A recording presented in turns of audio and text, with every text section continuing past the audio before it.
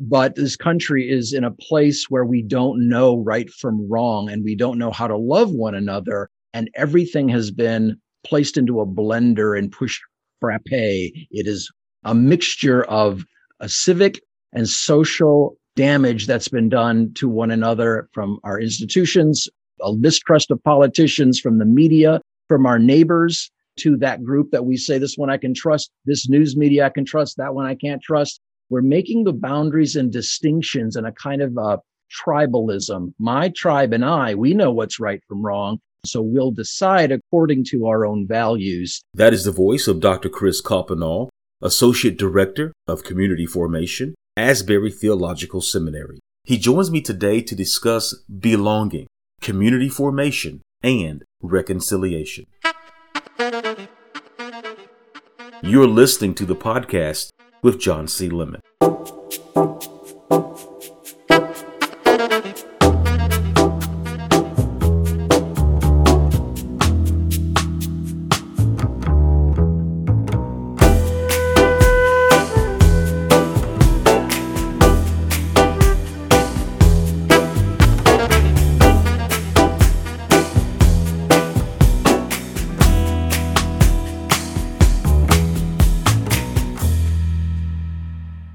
Dr. Coppernoll, welcome. Thank you very much, John. It's an honor to join you today.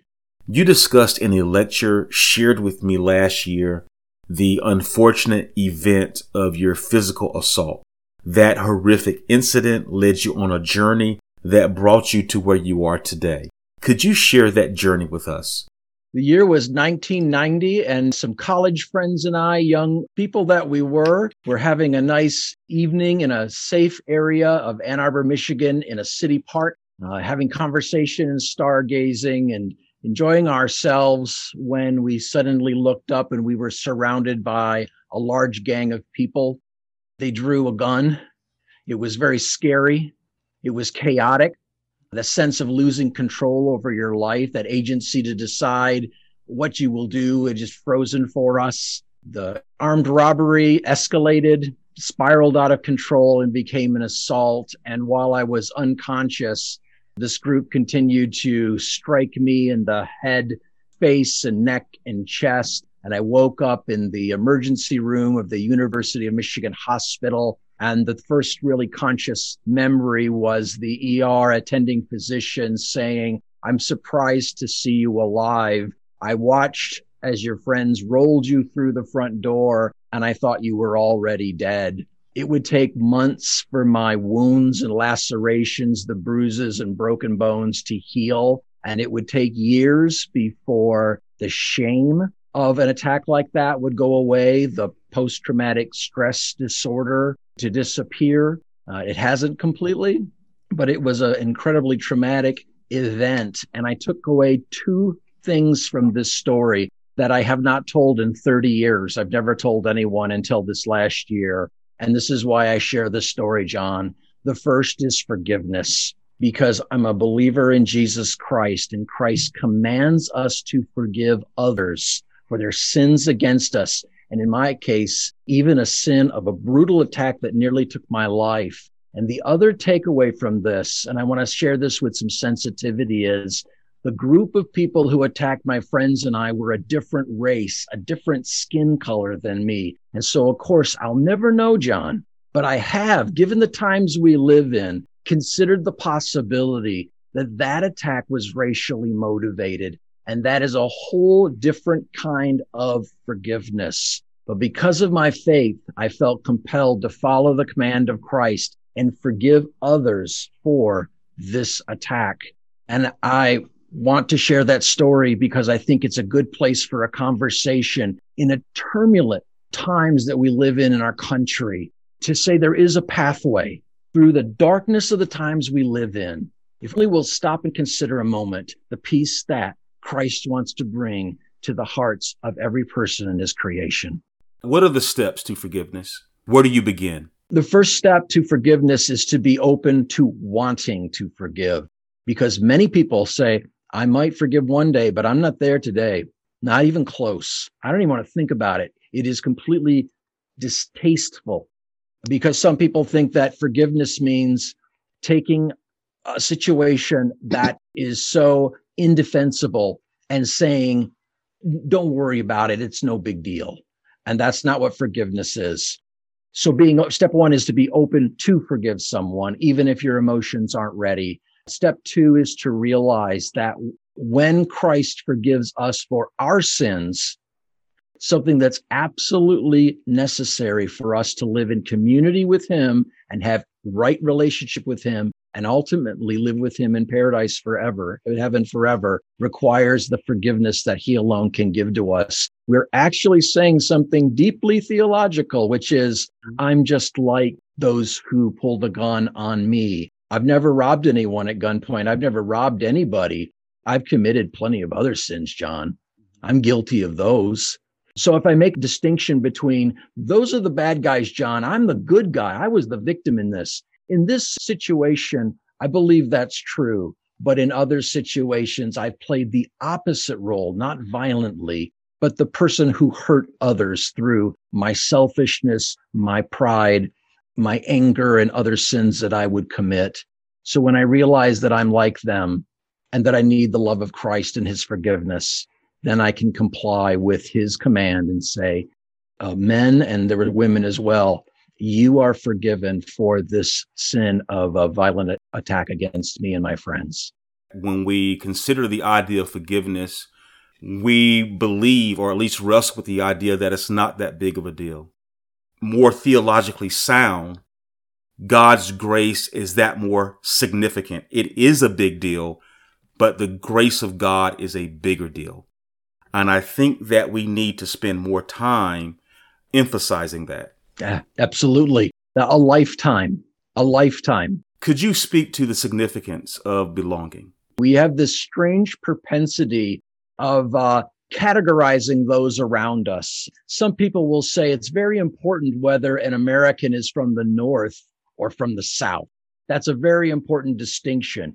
Northerner, Southerner, those are different. Some will make a distinction with age. One is old and the other is young, and they're two different camps. You're in one or the other, and one is our camp and one is the other's camp. There are some that we say, this is an insider, and that person we say they're an outsider. Some that we draw close into our lives, those people and friends are sacred to us, and others we keep at arm's length. They are outsiders. They're outside the fold. And all comes down to some that we embrace in our lives. They matter, they have value, and there are some that we exclude.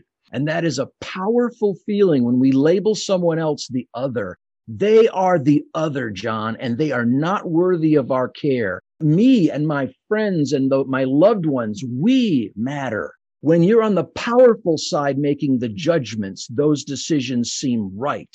It's when we're on the receiving end of that level of rejection that we feel it stings so deeply to be dismissed as a human being, to be devalued. If that has happened to you at any time in your life, you know how deeply those cuts lacerate the very core of your identity. And the sense of what it means to belong is to reach past those who are different, to reach past those that we would label our close, valuable community, and extend our sphere of care to those who are, in fact, different than us. Tribalism is very important to recognize that that's what we're seeing. I'm right, you're wrong. If we could just find a way to reconcile, that's a word I know that you could take off on and speak to. How do we begin to do that? There's a child welfare advocate, and her name is Amelia Frank Meyer. And she talks passionately about children in foster care. There's quite a lot of research about ability of an infant to thrive if it is left in the crib unattended. Those babies very often die from lack of attention and care. But if someone will come up and pick them up, they'll do better than no one picking them up. But what research has shown is it actually has to be the same person who picks up that baby, because a bond is created most often between a mother and child, but father and child, a loved one who's there regularly. Because what is happening with the baby is that baby needs to be claimed by someone to feel secure and to thrive in its health. And that doesn't change when we become older. We still feel vulnerable in lots of ways. COVID has taught us we feel vulnerable and we need our neighbors and we need our friends and our relationships, and we need the reciprocity of exchanging social value, grace, love, and other necessary components of a relationship with one another. Here's the thing. If a group of people in this country does not feel claimed by other citizens, if they feel the sting of rejection, the same principle applies. You'd have a sense of living in your country, and I'm going to try to say this is what I reason to be the Black experience, based on Black friends who've told me, based on Black colleagues who speak on this, and based on very intelligent people in the media and from just regular life who have watched on the internet tell me their stories, is they feel a sense of rejection and pushed away by their country in many ways, as if they're not even claimed by the nation, many of whom could trace a lineage back 400 years in this country. Whose country is it if your ancestry has been here for 400 years? And so the work that has to be done is to say, we claim you. You are us. We have differences, but differences aren't the problem, John. Mm-hmm. The difference is, and this is according to one of my favorite theologians, Miroslav Volf, problem isn't our differences. It's when we push one another outside the sphere of care, because we're saying, you don't matter and you don't have any value to me. When something happens to you that's devastating your life, I don't have an interest in it. Differences don't bring us there. What brings us there is a sense of the rejection and not the claiming of those who are different. Where do we begin to build community and community formation? How do we repent of pushing people outside the sphere of belonging? Here's an answer. And I'm used to pastoring in New York, where there's many people, even in the congregation, who might not be Christians and may not be familiar with this context. I'll just tell you what Jesus said in his most famous statements. They're from something called the Sermon on the Mount. And Jesus in this will say things like, if you only love those who love you, what credit is that to you? He's describing something called natural love. I like people who like me. I like people who make me happy. I like my family members. I like my friends. I like my sports team. I like what I like, but that's just natural love. We've all got that. Jesus says even sinners do this. And the implication is to love people that you don't naturally love. And love doesn't mean affection, like I love caramel ice cream. I love pepperoni pizza. That's not the kind of love. Love is an action step where you take concern for another person. And Jesus said, and if you're a Christian, listen to this. The teachings of Jesus Christ is if you just love those that you naturally love, what good is that? You need to step beyond the human love into divine love. Okay, what's divine love? Divine love is defined by Paul when he said, God demonstrated his own love for us while we were still sinners. And when you think of the word sinners, think wicked. Think of some time in your life where you have told a lie, where you have misled someone, you have betrayed a friend, you have done something you truly do not feel good about. While you were that person, and separate from God, right? That is not the same as divine godly holiness. At that stage in who you are, Jesus dies for you.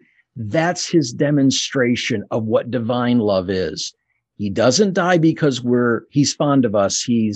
We're good people and we've met his standards. We're the exact opposite. But he demonstrates divine love to die for those who are unworthy.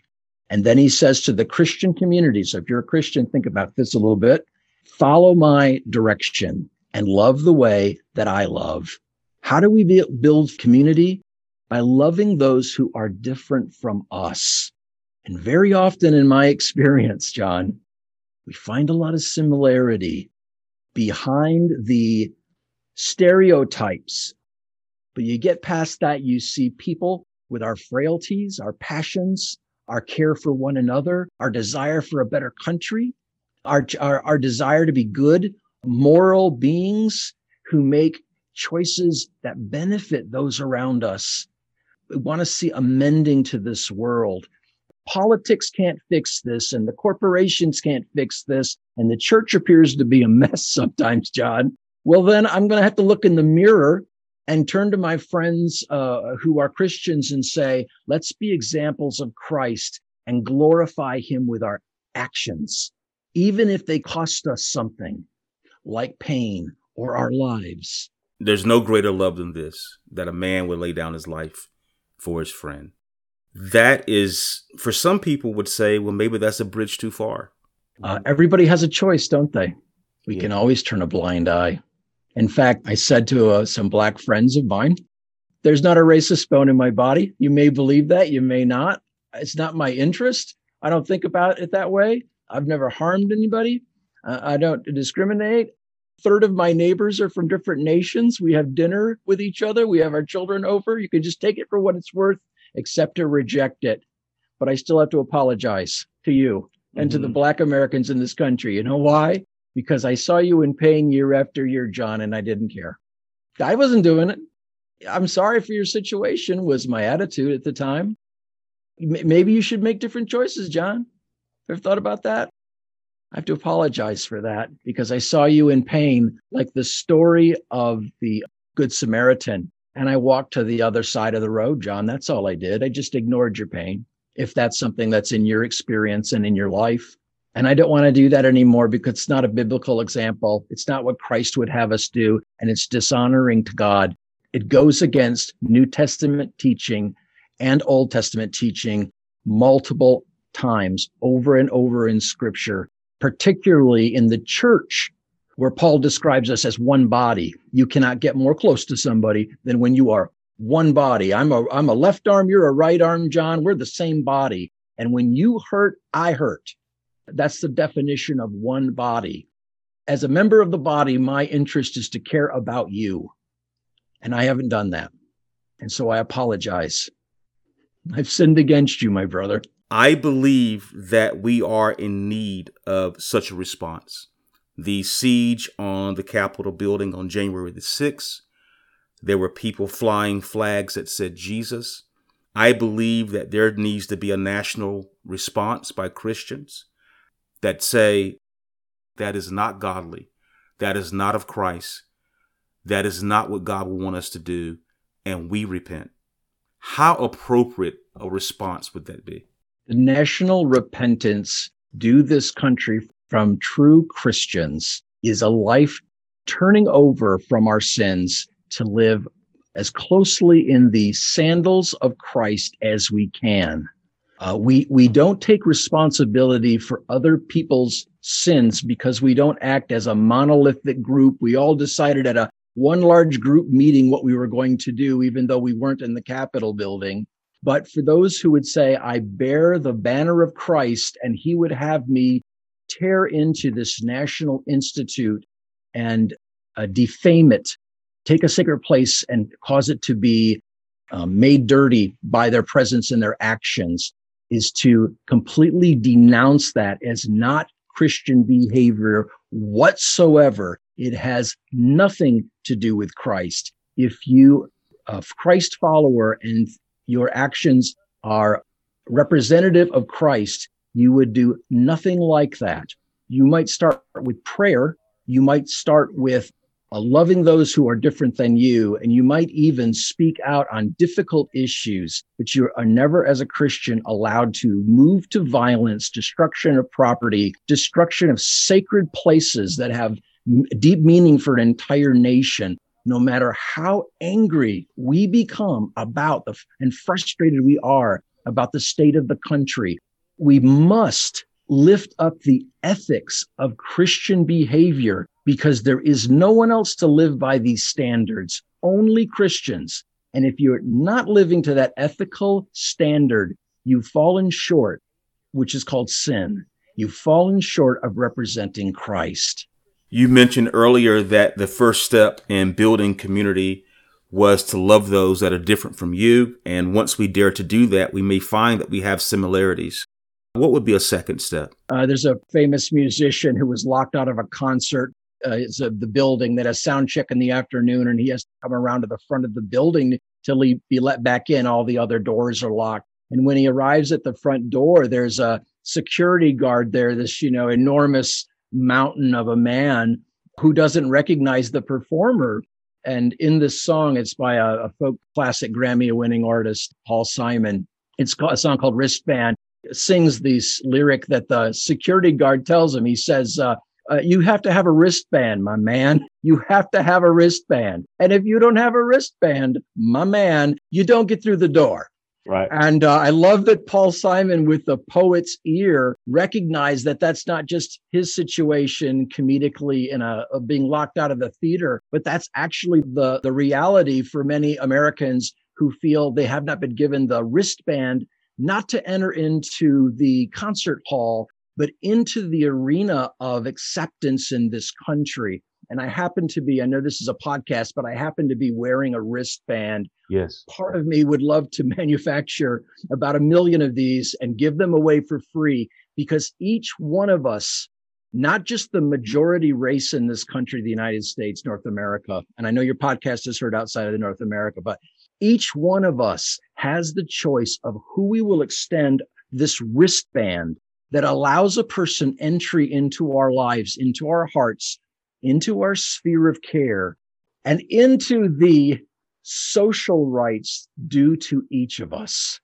We have the power to give that away to someone. So I think I would ask each of us listening today, to whom do you withhold the wristband of entry into your life that would allow them into the care and concern of your heart, energy, resources, and understanding to be claimed? Who have we rejected?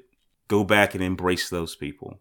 Find out through fellowship, through community, that perhaps we're not as different as we were told that we were. Find a common ground, build from there. Perhaps it sounds easier said than done. I think it's impossible. Okay, so why talk about it? Because there's a pathway, and the pathway is if you are a Christian. That is how you identify. Then you are saying you're under someone's authority. I'm not in authority over God. Heaven forbid. God is in authority over me. And this is the very clear teaching, particularly of how one Christian should treat another Christian. If you take your faith seriously, this is a very challenging question. Am I willing to follow Christ in obedience as far as loving someone who is different than myself? And if the answer is yes, you're in agreement with Christ. And if the answer is no, you've rejected the teaching of Christ. Without Christ, I've got to tell you, John, I think it's impossible. With Christ, it's compulsory. Do all the good you can, by all the means you can, in all the ways you can, in all the places you can, at all the times you can, to all the people you can, as long as ever you can. Someone emailed me earlier, late last year, and said, that quote is always attributed to John Wesley, and it's not actually him. He didn't actually say it. So I performed a bit of research, and it actually is a quote from John Wesley, who wanted everyone in his home country of England and in the United States to hear about the love of Christ. When we come to faith in Christ, the lover of our souls and the creator of everything good we've ever experienced, when we lay our lives down and say, he is an authority, not me, and we believe in him and receive his salvation through the cross, we have a new goal for our lives, and that's called to glorify him. We do that when we are similar in our actions. And Christ is all about loving other people at a great cost to himself when they're not deserving of that love. That is called the message of the cross that Paul talks about in a book called the 1 Corinthians, his first letter that he wrote to a church in Corinth, that's West Turkey, 2,000 years ago. The message of the cross is none of us is worth it, but Christ did it anyway because he loved us and wants to be with us. And none of those political opponents that drive you nuts are worth it, John. Right. We're supposed to love them anyway. Absolutely. And you'll find and experience peace in your own life as your just reward. God is glorified when we are similar in his actions. This challenge to differentiate what is real Christianity, what is not, is generational. What does history teach us about that? I was reading a letter that William Wilberforce had written. This would be the late 1700s in England. He was an abolitionist, and he worked for over 20 years to end the slave trade in Great Britain, which was finally passed resolution in 1833, just 3 days before Wilberforce died. But Wilberforce wrote a document where he explains, there's Christianity, and then there's true Christianity, which is, I can't sum it up in a few words, but it would be, first of all, God is sovereign over me, and I've surrendered my life to him. And then I'm living in imitation to him, the closest relationship I can have, so that my character will be transformed from the old person I used to be with my selfish desires into a Christ-like creation who lives with the same level of holiness. Christ says, be holy, for I'm holy. He says, be perfect as I'm perfect. He says, if you want to be my disciples, pick up your cross and follow me. And that follow me means to do those things we see Christ doing. If you're a friend of Christ, you will do what Christ does. It's the ethic of the kingdom of God, the ethic of heaven. Dr. Coppernoll, thank you for the rich and necessary conversation. I love the dialogue, John. I love your passions. Let's join together to see if we can't share the love of Christ with others who are different than us, so we may find peace and sanity in our land. Dr. Chris Coppernoll, Associate Director of Community Formation, Asbury Theological Seminary. For additional information on community formation, visit asburyseminary.edu. That's our podcast for today. I'm John C. Lemon. Thank you for listening. I'll see you next time.